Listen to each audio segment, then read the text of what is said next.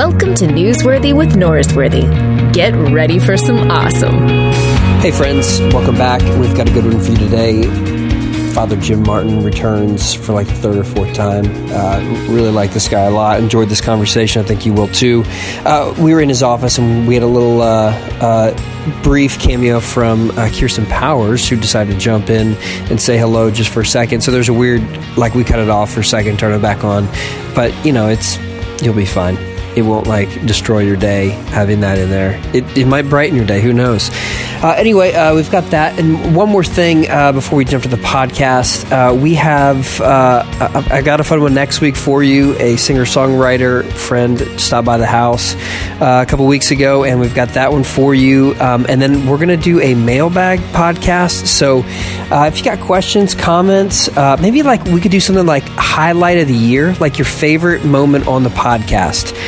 Send that in, or questions. So that's two options. It's kind of like an end-of-year mailbag podcast. So if you got a question you want something to talk about, or you have a highlight, your favorite thing from the year, send it in, and we'll talk about that stuff. And then I'll probably take a week off or so around the holidays, and then we'll jump back in January. So expect a week or so off from the podcast, but there's plenty of old ones. There's 260 of these by now.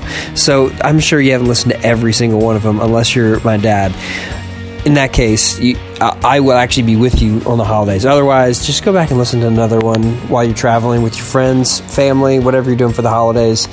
All right, without further ado, Father James Martin. Very New York, too. Does it? Totally fit in. Okay. That's all anybody wears in New York. I didn't realize. Go on the subway, that's all they say. Black. Just all black? Mm-hmm. Well. Because it hides the dirt. And it's also, you go on the subway, everyone's wearing black. Well, I feel like I just look. fit in. Yeah, you do. I'm almost Catholic because I'm wearing all black, and I'm in New York, so I'm good to go. You're in a Jesuit office, too. Yeah, that's one step away. Well, friends, we are, like we just said, in New York with Father Jim Martin. Welcome back to the show. Great to be back. Thanks for coming to New York. Well, for you, I would do that. Speaking of looking Catholic, a few weeks ago, our neighbors, the Episcopalians across the street, invited me to come over and preach. They had a special called St. Matthew's Day. Mm-hmm. That's the church's name, St. Matthew's. Mm-hmm. And so I got to wear the robe and preach in that. Cool. I'm not going to lie. Do you like it? It's kind of nice. Well, now, what do you wear when you preach? That. I usually wear a collared shirt, but this is pretty much the normal attire. But as someone who's graduated from a seminary, you can wear the academic robes, right? In my tradition, not a whole lot of robes. Mm-hmm. Okay. Yeah, but I guess I could. You could. So in Church of Christ, you would not wear. There would be no one who would be wearing a robe. No. But that's interesting because a lot of Protestant denominations, they wear the black robes, right? The academic robes, right? Yeah, more the high church. We're kind of the low church version, okay, the less classy version of the Protestants. So how did it feel wearing those robes? It was hot. They need to get some dry fit ones because they're kind of warm. Yeah, well, in the Catholic Church we wear obviously a shirt and stuff, pants obviously, and then we wear an alb, which is the long white garment. And that's what I wore, an alb. An alb. And then over that we wear a stole, right, that sort of looks like a scarf. Yes. And a chasuble, which looks like a poncho. So sometimes it can be very hot. Most times the church is air conditioned, so it's not bad. But I was in Kenua for a couple of years, and it's like layers of polyester. So you probably lost some weight doing that. I lost a lot of weight just from not eating. But I wasn't a priest when I was over there, but I wasn't ordained yet. But yeah, those guys, there'd be a lot of cloth. Yeah. Do you ever feel like maybe I should be a Protestant just so I can wear just a polo shirt? I think maybe I should be a Protestant a lot of times. And I know some Catholics think I should be Protestant. But no, I think there's actually, it's like pluses and minuses. There's a value to the formality because it says there's something special here. It's traditional. The robes that we wear go back to Roman times. The chasuble and a stole were worn by Roman authorities. That's the drawback too, which is it's so formal it can kind of distance you from people. You're literally up on a pedestal almost, or up in the pulpit, and that can distance people from you and distance you from the people. So it's just like pluses and minuses. I have more or less preached dressed like I am now, which is just sort of regular clothes, in different settings, and that seems to work fine too. So Yeah. Do the robes go before Constantine, like all the way? So it's kind of weird. The robes are the robes of when the church became kind of affiliated with sort of Roman authority, they normally took on what was normally kind of used for authoritative roles. Mm-hmm. The alb, I think, was kind of just a daily dress, almost like a tunic, and then the chasuble and the stole were signs of, I think, like the authority of the Roman governor or something. I don't know. Really? You need to ask a church historian. If I could make people give me more authority, I would wear. Do you think I could just wear the stole? Yeah. They didn't let me wear that. They said I'm. What would your church think if you stood in front of them one day? What would they say? Honestly, they would just be happy if I tucked my shirt in. There are some people who probably think wouldn't they think that you're putting on airs or? Yeah, they wouldn't even know what to. I think we're going to stop for a second. Yeah. Okay. Come in. Hi. Hey, how are you? Sorry. That's all right. How are you? This is like Media Central. Hey, how you doing? This is Kirsten Powers. Hi, I'm Luke. I'm Jim. How are you? Nice to see you. Okay, we had a little interruption there, and I have no idea what we were saying beforehand. We were talking about robes. Robes? Yeah, and how would you feel? How would your congregation feel if you just strolled in and was wearing a robe? I think that would be a fun experiment. Just one Sunday, just have that on. Like it's no. What do you think would happen if you? I think they'd think, well, what the hell's up with this guy? Why? They think that already, he's though. Spending too much time with Catholics. Yeah. Probably that you're putting on airs, maybe. Yeah. And I think if I walked in, I don't think I could. If I walked in with even just a clerical shirt, like a black shirt with a collar, they'd say, well, what are you doing? You can't, you shouldn't even be celebrating Mass like this. I've known priests who it's a specific Catholic thing. It looks terrible. When they're trying to be informal, they won't wear the alb. They'll just wear a stole over the jacket and tie, or the jacket and collar. It looks ridiculous. Anyway, so, it's that balance between tradition and informality, and so. But for some people, it's a sign of, like, this means this is important, and this has status, and it connects us to something bigger than ourselves. Yeah, and also something older than ourselves, too. Yeah. So I find also when I put it on, I feel differently about myself, in the sense that I'm more conscious of, if you're celebrating Mass, just the way you move, and how you are in our presider class used to talk about how you are in space, meaning the way you gesture, and it's a little more formal, and The hardest thing for me was I had to wear that and then stand behind the podium, because I just have a stage and nothing on there, and just. We call that preaching in free space, just like free space, the podium. Yeah, I think that's better actually for people. Why do you think that? I think it's more immediate. I think it's clearly Jesus wasn't standing at the podium, as far as I know.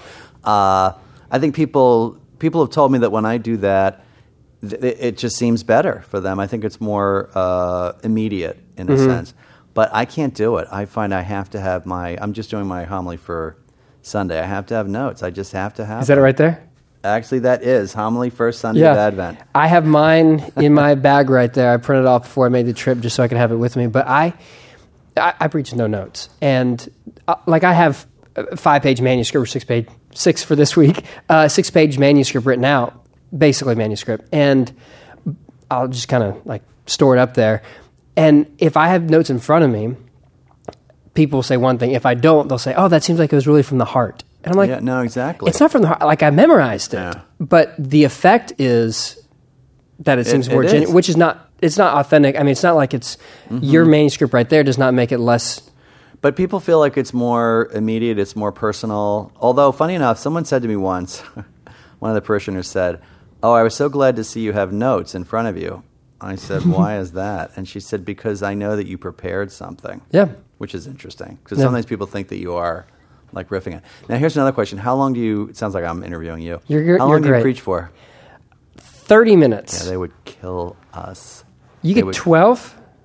If that. A good... Well, the old joke is, in the Catholic Church, I was going to do a homily for 7 minutes, but I didn't have time, so I did one in 20 minutes. So the part of it is that the Mass itself is the homily is part of the Mass, and so there's other stuff going on.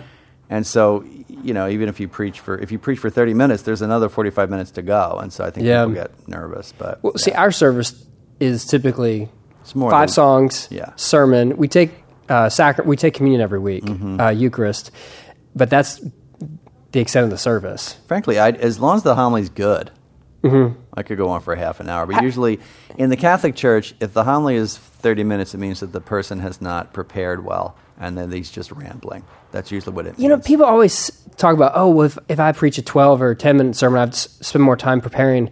I never feel that way. I've written a few that are that length. My Christmas Eve one will be that length this year. Interesting. And I feel like, okay, you just have to say 1/3 as much as you did before. Yeah. And I naturally don't, I say this, I feel like I'm not the most loquacious preacher in the world, so it will be more reticent just because of my personality. But And also the other thing is what people expect. I mean, I worked in East Africa for 2 years, and they expected a 30 to 45-minute homily from the pastors out there. I mean, Catholic, Protestant, anything. And if you didn't give it to them, they felt that you were being kind of stingy. And I asked I worked with refugees. We had the Cardinal Archbishop of Nairobi preached at this refugee mass that we were having. And he talked for 45 minutes. And, for me, it was just endless. And it seemed repetitive.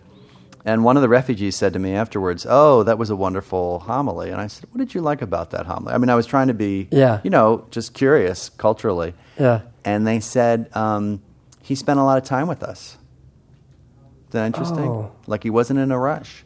So it was like going to someone's house and spending time with them and talking to them. And whereas I thought as a kind of, this is too long of a homily, no one should ever preach that long. Yeah. They saw it as the Cardinal Archbishop of Nairobi is generous enough to spend time with us. I thought that was really interesting. So, different traditions. Yeah, I mean, and everything's going to connect different with different people. With different people. And it's also what they expect, too. Exactly. So, yeah. So my friend Reverend Merrill across at the Episcopal Church, he made a joke because he preached with me in July at my church. So we did a tag team sermon, and he joked with my congregation. He goes, "Yeah, I listened to one of Luke's sermons, and 10 minutes in, I thought, that's a great sermon. And then 20 minutes in, I thought, that's 2 great sermons. And 30 minutes, I thought, wow, Luke did 3 great sermons." But that's like... Well, there's a Catholic saying where the guy gets up at the beginning of the Mass and says, "Oh, in the name of the Father, Son, and the Holy Spirit, our readings today are," and then he gives a little intro for 5 minutes, and then he gives the homily. And then at the end he'll say, as we look back, blah, blah, blah. So that happens in the Catholic Church. Okay, so I would have a place in the Catholic Church because I could work it in that way. We'd be happy to have you. I don't know if my wife and my kids would be as excited about that. We'd be happy to have them too. But I'm sure your church would miss you. So I think I'll stay where I am. I'll bloom where I'm planted. Yeah, there you go. But we'll be hospitable with one another. Absolutely. And dare I say, we build a bridge. Absolutely. Wouldn't that be a great title for a book? Good idea. Yeah. Unfortunately, not everyone in my side of the aisle has been that good about building a bridge. Unfortunately, not everybody on my side of the aisle has been that good about building a bridge. Yeah, there was a story, which I think you saw, that there was a pastor just up the road from me in Texas who actually his new book is the same publisher that my first book will be through. So, congratulations, by the way. Yeah, thank you. Tell me about your first book. That's going to be better than this story. Yeah. The book is called God Over Good. How losing. You can't remember your own subtitle? It's a year out. Okay, they've recently changed it, but it's... I know, subtitles are hard to remember. Okay, it's losing your expectations to save your faith. Well, that's great. Because you're like, the definition of what you say a good God is, it's subjective. Like, I would think there should be no suffering in the world. I think the Bible should be a certain way. I think X, Y, Z. And if you want to hold on to those expectations, sometimes you're going to lose your faith. That's great. That sounds great. You'll get a copy in a year. We'll send it over to you. But there was a pastor who decided to say that the Catholic Church was like the mark of the beast or something like that in a sermon a month or two ago. Sorry That's about nice. that. Yeah, sorry. Thanks. My bad. It's like you've got that uncle who shows up at the reunion and you can't get rid of him, but you don't want to leave your kids around him.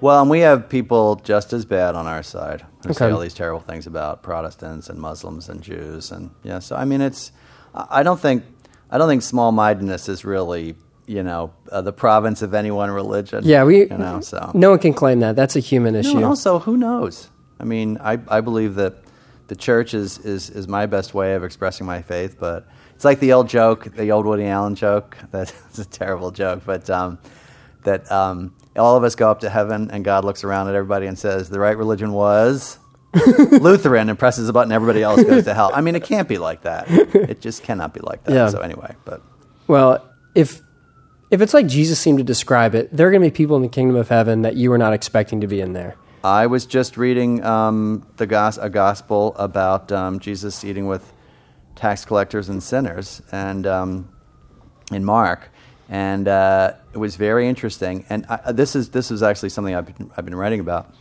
and it did not dawn on me. I love reading these Bible commentaries that kind of blow your mind, and you didn't notice that.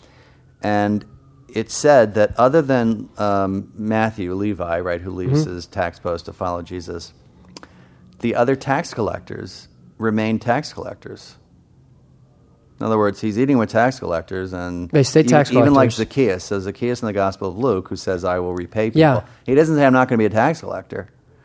So isn't that interesting? And so these people who, even in Jesus' time, we'd have thought like totally sinful, he's still eating with them. And so I think, that it's the same thing. In other words, people of Jesus' time were shocked at who he welcomed into the kingdom, right, into the reign of God. And I think we'll be surprised too when we get up to heaven and see people who we think, what is that denomination doing? But no, I mean, in terms of the expectations, I think that we need to be, God's mercy is much broader than we can ever imagine. Yeah. So, and I feel like we're all better if we learn to respect and realize that we can learn from one another. Yes, and different denominations too. Yeah, so. For sure. And that's been one of the biggest changes in my life, because I grew up in a denomination that's been pretty sectarian, and in the darkest corners of my denomination, some of us still believe that we're the only ones going to heaven. Like, Baptists aren't even getting in, and they're very similar to us. Well, and in the Catholic Church, for a long time, it was, let me think of the Latin, nulla salus extra ecclesiam, no salvation outside the church, and that meant our church. So, and thank God for, the Second Vatican Council, that's changed a lot. But and I think there are still Catholics that believe that. Yeah, well, maybe they should meet some of the Church of Christ people who think that, and they could play like a softball game to determine who the winner is. I don't know. I don't know. No, it really is. I think part of the thing that disturbs me about that is that it sort of boxes God in, and it sort of limits, to your point about expectations, it limits God's mercy. And everything we see in the Gospels, that's the other thing that kills me about some of these people who say this, everything we see in the Gospels is Jesus saying, no, there's not us and them, and there's not this sort of limit of who's in and who's out. I'm inviting everyone in. Yeah. That's the thing that kills me, because you would think those people of all, the people who are so kind of focused on the Bible, would understand that about Jesus. Yeah, that he's inclusive. He's embracing. And the people who seem to get kicked out are not the ones who think incorrectly. It's the people who don't love correctly. Yeah. And or people who are just different than we are. Yeah. So anyway. Yeah. Well, okay, so you wrote a book that came out a few months ago, Building a Bridge, right? Mm-hmm. Get it right? You have like 10 copies up there that I can read from. So you write this book, and the genesis for it was the shooting in Orlando. Mm-hmm. And as I'm reading the book, you're saying there's some 250 bishops, priests who didn't even mention gay or LGBTQ as they describe what took place. Right. And so that broke your heart, and you said, I got to write a book about it. Well, first of all, why would they not even mention that community? Well, so to go a little deeper for people that might forget it, so the Pulse nightclub, 49 people were killed. It was a gay nightclub in Orlando, and as you say, of the 250 bishops, not only did only a few mention the words LGBT or gay, but very few even said anything about it. And you contrast that, for example, the terrible shooting, just like a month ago now, in the church in Sutherland Springs. That was an hour away from us. Yeah. So the Sunday after, we had one of our members, someone who attended, had a cousin who was in the shooting and passed away. And it was at a Methodist church, is that right? Baptist church. Yeah. So the contrast is this. So which I had actually said in this book as a hypothetical. If a mass murder had happened in a church at the time, it was hypothetical. Sadly, now it's far too real. The Bishops' Conference would come out with a statement, as they did, saying, as they should, we stand with our Baptist brothers and sisters. And, I'm sure Catholic parishes in the area, obviously, expressed condolence and maybe opened up their doors to the Baptist. Yeah, sure. So the question was, in Orlando, when these 49 people were killed, why weren't the bishops even able to say we're sorry and we express our sadness? And for me, the inability even to say, we extend our sympathies to these people, or 49. It was at the time it was the largest mass killing in U.S. history. Right? To me, revealed a kind of lack of empathy and a lack of sympathy. And one of the things that I learned when I was in theology, which I think I may have said on your show earlier, is that when Jesus critiques people in the Gospels, it's usually not people who are weak and trying, people who are really struggling, but it's people who are strong and not bothering, right? So like Lazarus and Dives, or the Good Samaritan especially, they just don't bother to help the guy, or the rich man doesn't bother to help the poor person, or some of the Pharisees don't bother to think that people would need healing on the Sabbath. And so for Jesus, this is one of my theology professors, Jim Keenan, sin is a failure to bother to love. Isn't that great? That's just really don't good. bother. Yeah. You just don't bother. And in Orlando, it seemed like the church just kind of didn't bother. You didn't bother, yeah. So I did something on Facebook, a Facebook video, and then I was asked to give a talk at this LGBT Catholic group, and then it turned into the book. But yeah, it was the genesis is a long way of answering your question. The genesis was this terrible event, and more to the point that the Catholic Church's seeming inability to recognize these people as even visible. Yeah. So the book wasn't about arguing for an understanding of homosexuality or sexual ethic. It was to create conversation and empathy. Fair to say? Yeah, just to say these people exist. It was more directed towards the Catholic Church, but I try to make it open to all churches, and basically to say, look, these people are baptized, they're Christians, right? I mean, they're in our churches. The Catechism, which is kind of the handbook for the Catholic Church, after the Bible, of course. Sometimes people put it ahead of the Bible, which is kind of crazy. Is asked to. The Catechism asks us to treat these people with respect, compassion, and sensitivity. Obviously. And the book, which is pretty mild, basically says, how can we do that? Respect would be listening to them.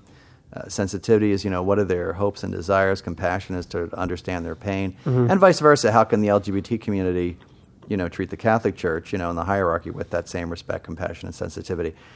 The thing that sort of surprised me about the book is that the reactions have been on both sides, incredibly positive, just people crying and hugging me, and letters and Facebook messages, mainly from LGBT Catholics and their families. And then on the other side, a lot of crazy people on the far, far, far right just going crazy over what's basically a fairly mild book. Yeah.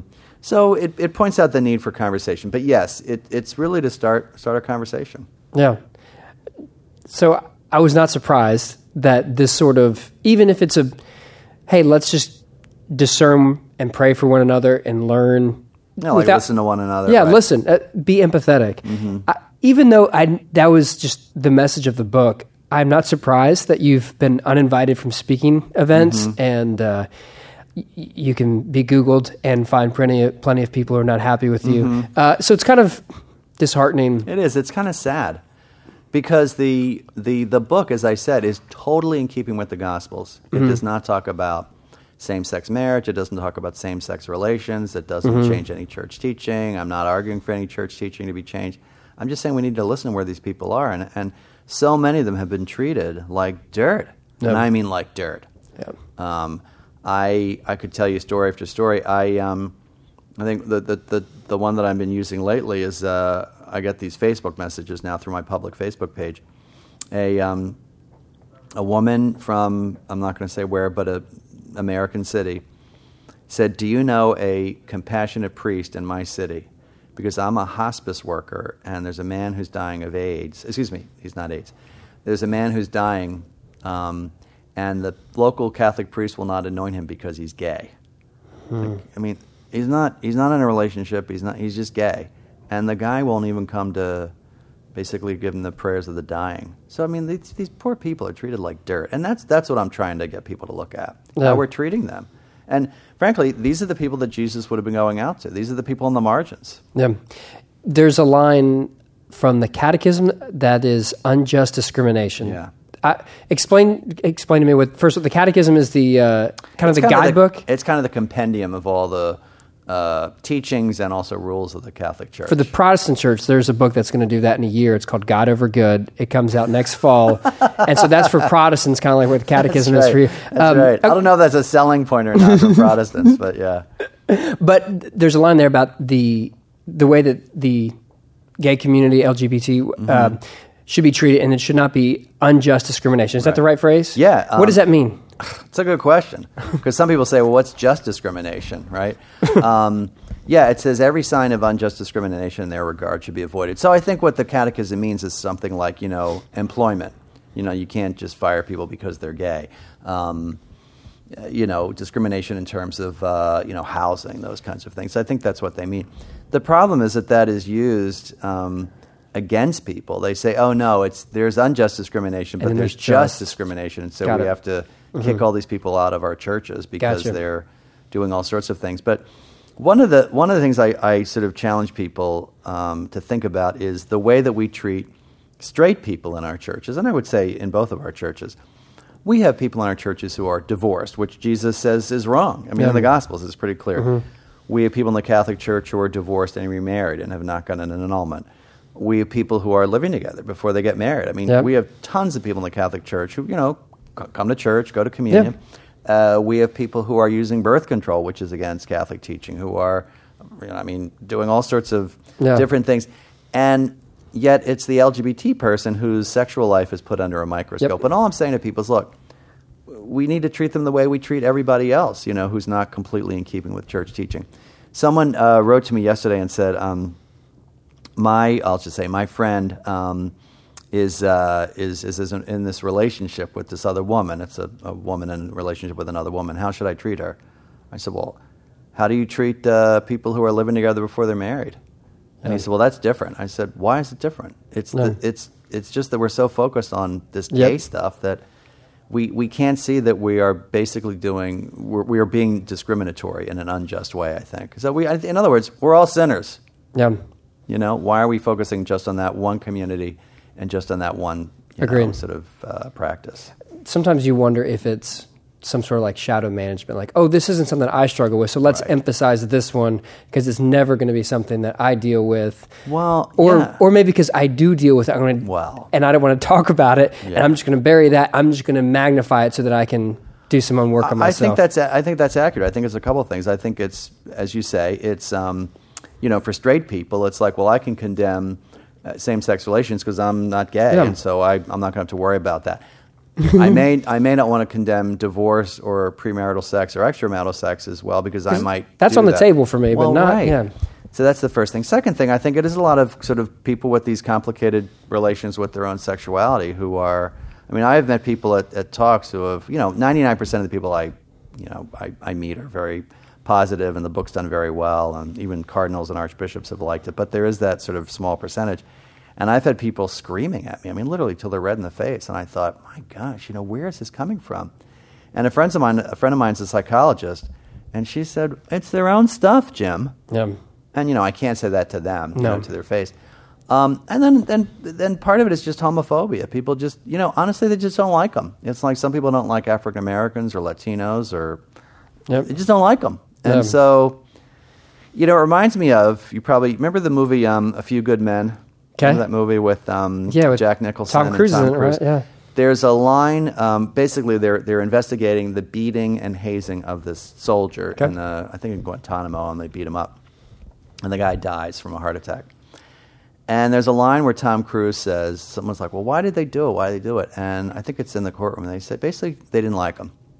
They just didn't like him.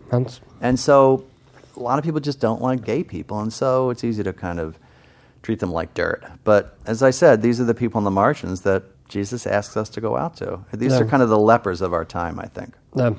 So one of the criticisms that I've read is that you didn't come out straightforward and say, this is the church's teaching on sexuality. And I've heard you say, in response to that, if you're in America, you've probably heard the church's teaching on that. Most people know the church is believes homosexuality is a sin. Mm-hmm. Or the homosexual practices are okay. sins, right? Yes, thank you. That's probably said better than what I was trying to say. So if you would have led with that, how do you think the message of the book would have been received? Well, that's funny because I have a revised version that's coming out where I have the entire teaching of the church in like 2 pages. Like, here it is, basically. Where do you find the entire church's teaching on any do you guys have that written down? Well, in the Catechism, there's like 3 paragraphs on homo. It's very limited. And the 3 points are homosexuality is a disorder. It's an intrinsic disorder, a little moral theology term. Homosexual acts are always wrong. Obviously, same-sex marriage is therefore wrong, but homosexual people should be accepted with, again, respect, sensitivity, and compassion, and there shouldn't be any discrimination, and they should lead chaste lives. A couple of reasons I didn't bring that in. One, the LGBT community and the hierarchy is just too far apart on those issues. The hierarchy, accepts that totally. The LGBT Catholic community, they don't accept that. They don't accept that they're intrinsically disordered. They think that they should be able to have sex and marry, many of them. So I didn't want to start, if you're building a bridge, you don't start like the 2 furthest shores, basically. Actually, that's a good metaphor. You start on the shores that are kind of closer. Mm-hmm. Wish I'd used that metaphor in the book. You will find that once your book is out, you'll say, I should have put that in. Maybe I'll put that in my book. Yeah. Second, everybody knows it. There's not one LGBT person in the Catholic Church who doesn't know what the Church teaches. So I think that is a ridiculous argument. Yeah. And then third, I'm not a moral theologian, and I also wanted to focus on areas of real commonality. Yeah. But the other analogy is this: imagine if you were giving a talk, if you or I were giving a talk to kids in college. Now we all know that most college students are sexually active. Mm-hmm. Every talk that you gave to a group of college kids doesn't have to include something about sex. Yeah. You might talk to them about career advice, vocation, mm-hmm. friendship. And yet, that's the irony. Every single book about the LGBT Catholic has to be about sex. And so I was trying to avoid that. But in the new book, I said, look, I'm not afraid of the teaching. Here it is. Here it is, yeah. So. And so the prescription from the church is, if this is your orientation, if this is who you are, then you need to live a chaste life. Right. That's completely celibate. Right. That's harder for me to say because I'm married and there's a sense of, well, that's easy for you to say, Luke, since you're never going to have to do that. As a priest, someone who's chosen or who's had this calling, what is the right language there? That's right, yeah, as a vocation of the priesthood, right. Yeah. Is it easier for you to say, this is what you're called to do because imitate me as I'm imitating Paul? Yeah, no, that's funny you should say that. I don't think I'd say it in that way because I think each person has their own vocation, basically. Mm-hmm. Like, just do it because I can do it. I think there's a couple different levels that I use when I'm working with LGBT Catholics. First, the Gospels. So basically, look at how Jesus is. Look at how Jesus accepts people on the margins. Look at how Jesus accepts you. Look at how Jesus goes out specifically to people on the margins. Second, the Catechism and church teaching over the years. Look at what the Catholic Church says.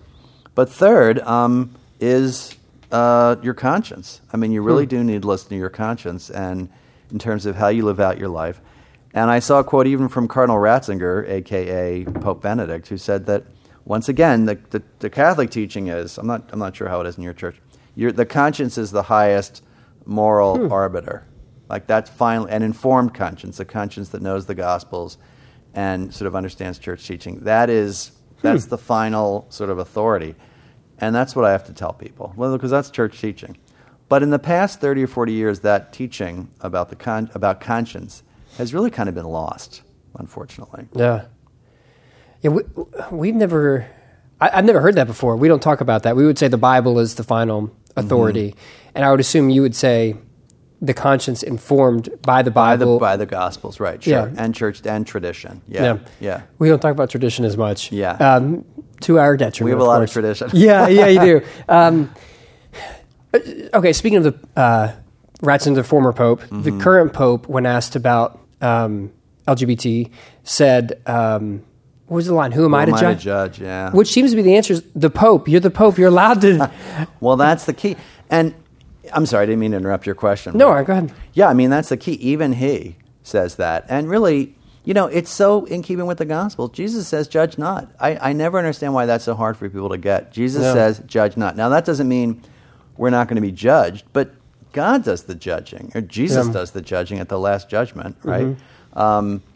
So the Pope was basically just kind of reiterating what is, Christian teaching, that we're not supposed to judge people. People freaked out about that. By the same token, that was very helpful for a lot of LGBT Catholics who had felt so judged and so marginalized and so excluded. Those 5 words, I think, really changed things for people. Because they finally heard someone who was trying to treat them with dignity. And he was asked specifically about LGBT people. And he didn't come out and say, intrinsically disordered, objectively disordered, you're terrible, you're sinful, turn away from your sin. He's saying, who am I to judge? That's just a different pastoral attitude, I think. Yeah. And they just, and this is a guy who, he has a gay friend. He met with his gay friend and the man's partner when he was here in the United States. He's used the word gay. No pope has ever used the word gay. No. Why not? Because they use these terms like same-sex attracted or homosexuals but Francis is clearly someone who knows LGBT people. And I think that really goes a long way. And he's appointed cardinals and archbishops and bishops who have been much more welcoming. I mean, really, the archbishop, the cardinal archbishop of Newark, which is right outside of New York, had a welcoming mass for LGBT Catholics, which that would have never happened 5 years ago before the Pope. Never in a million years. Really? No, never. I mean, a specific mass for that community at the Catholic Cathedral where the cardinal himself came. And he said, I am Joseph, your brother. It's like this great sense of kind of welcome. So things are changing. Now, that's not in every part of the church. Yeah. There's still parts that are really kind of hostile to even thinking about this. But basically all the book is saying is we need to listen to one another. That's it. I mean, what do you do on like a practical issue like... So in our church, we would have baby blessing, which would take the place, not technically, of course, but we do adult baptism. But we do blessings for babies. And so one of the questions is, can you bless the child of a gay relationship? I don't know what the equivalent would be in your world. That's right, a baptism. Yeah, baptism, yeah. That actually happens more often than you would think. That the idea is you don't punish the child. Yeah. And that's, I think the thing is it happens more in bigger cities because the parents themselves feel more comfortable going to the church. Do you know what I'm saying? So if you're not even comfortable, if the couple is not even comfortable going to the church, they wouldn't bring their kid there. But that does happen. I mean, it's a lot more common than people would think. Yeah, that makes sense. Now, what happens in your church? What happens if the same-sex couple presents themselves with a child? I might be editing this out after my... You can edit it but, out. I'm just curious. No, I would think your response is right. I mean, who is going to think that it's wrong to bless a baby? I mean, a baptism is like initiation into the church. Right. But a blessing, we pray God's blessing over a baby. How can you ever be against that? Yeah, I know. And also, I heard one of the saddest stories I heard recently was this mother called me and said that her child is transgender. Okay, now I know very little about that whole phenomenon. But my general attitude is, look, I mean, these poor kids and it must be very difficult, whatever they're going through, of course, to be confused and conflicted and all this. So the child is transgender and is, dressing up a certain way, I guess. And the local pastor refused to let the child go to religious education. And I couldn't believe it. And I said, I don't care what the kid dresses up like. Yeah. You're preventing a child from learning about Jesus? I mean, how in any world is that good? Yeah. And probably the kid who needs to know most that God loves him or her. Yeah. So that's the kind of stuff that I hear all the time, and it just kills me. And I think 50 years from now, we're going to look back and say, what were we doing with these poor people? Yeah. So it's no wonder they're leaving the church, they're mad at the church, they feel excluded. And the other thing is, I point out in the next version of the book, it's a life issue. LGBT kids are 5 times more likely to attempt suicide.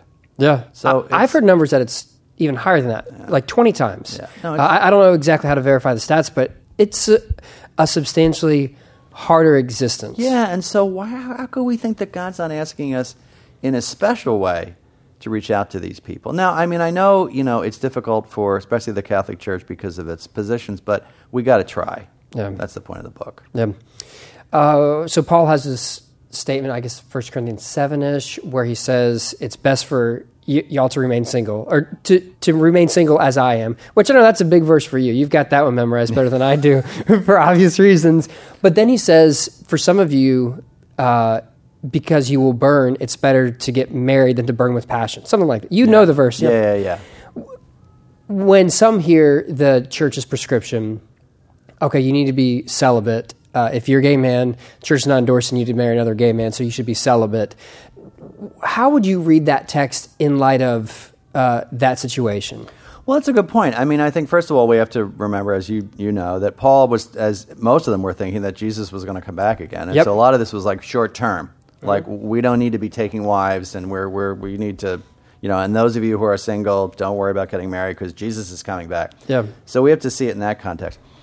We also have to see it in another historical context, that the idea of homosexuality and same-sex unions, as we know it, that just didn't exist back then. I mean, I assume that there were, people who were same-sex attracted and all that, but they just didn't have that. They didn't have sort of stable monogamous couples where, people were mature and able to make a choice and living with one another. Okay. So I think part of it is understanding in its historical context. The other thing is, we tend to look at only certain things from Paul or even from Leviticus and say, well, these look what the Bible says, and the other stuff we kind of like brush aside. Like, what about usury? Or what about divorce? Divorce is the big one. I always, and that's Jesus himself says no divorce, but then we say, oh well, we need to understand that in a different way because people's lives are more complex. That's the thing. That's the unjust discrimination. The straight person gets the sort of contextualized, historicized understanding of Scripture. The LGBT person gets letter of the law. So I think consistency is one of the biggest issues for the church. Yeah. And it's sad. I mean, do you know the famous Dr. Laura Schlesinger letter? Do you know that? Yeah. You remember Dr. Laura? I'm going to look it up for you. You can edit this part out. Why don't we take a break for a second? No, we're all right. We'll pretend. It maybe literally. It might take him some time. So in the meantime, let me tell your listeners about my book. It comes out next fall. I'm just kidding. So I'll just say, Dr. Laura, this is if you don't know this, you'll love it. Okay. Dr. Laura was, as you know, a sort of a radio commentator, and just like a Dr. Phil of her time. Yeah, and she said that basically, it's a little long, but it's really funny. Okay. Do you mind? Let's go for it. So she said that basically people cannot be active homosexually because of Leviticus. You're gonna love this, especially coming from your tradition. And so this guy wrote to her. It is one of the most brilliant letters in terms of rhetoric. Dear Dr. Laura, thank you so much for doing so much to educate people regarding God's law. I've learned a great deal from your show. That's her radio show. Mm-hmm. And I try to share that knowledge with as many people as I can.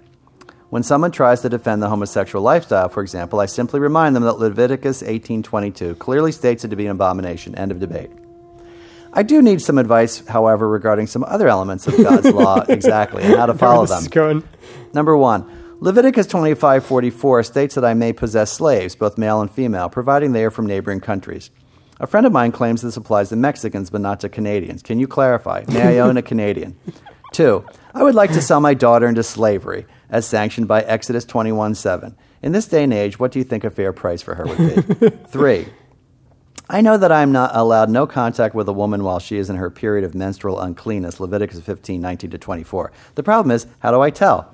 I've tried asking, but many women take offense. 4, when I burn an altar, a bull on the altar as a sacrifice, I know it creates a pleasing odor for the Lord, Leviticus 1:9.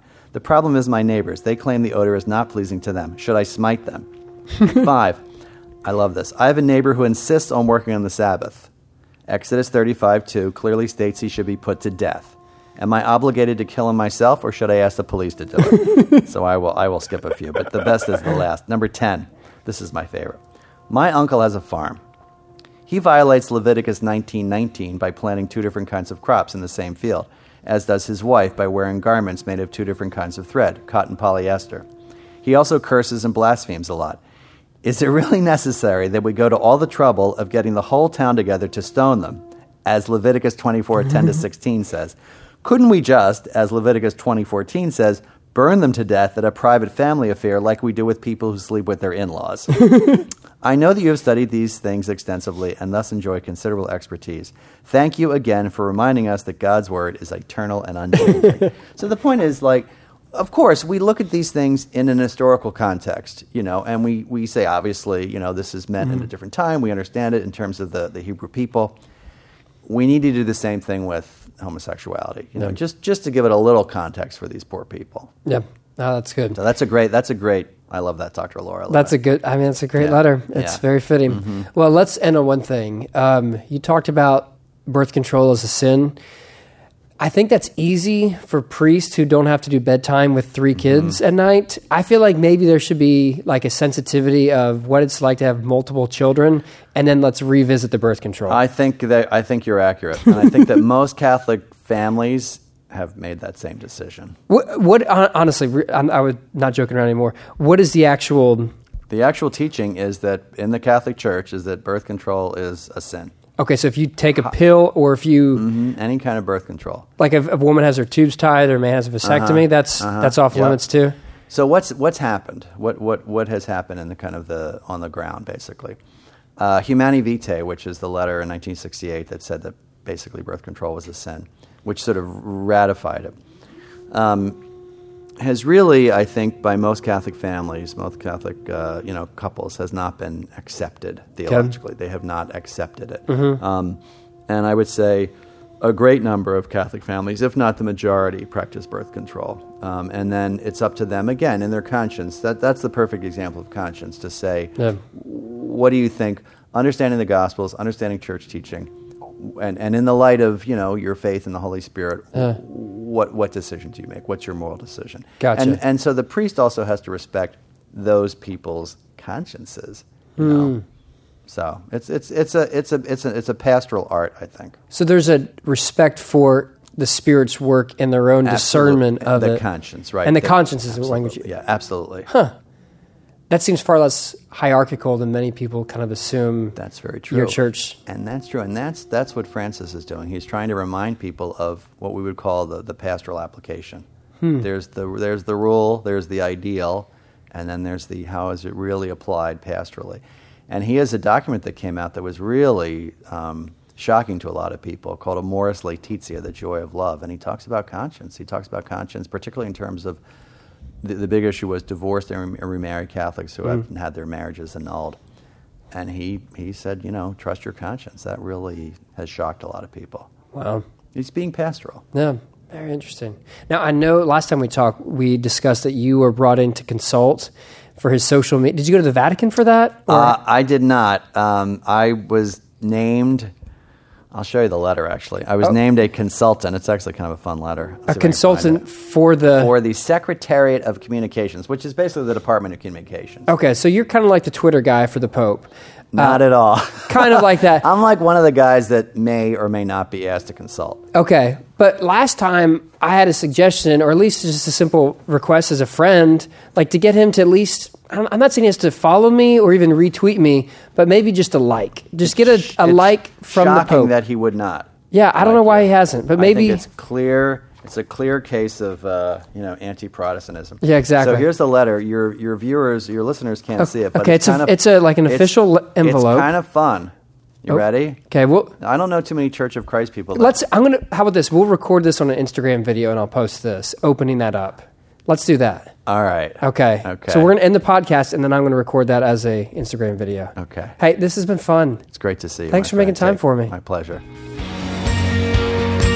Thanks for checking out Newsworthy with Norsworthy. Make sure to subscribe to the podcast on iTunes. You are now adjourned.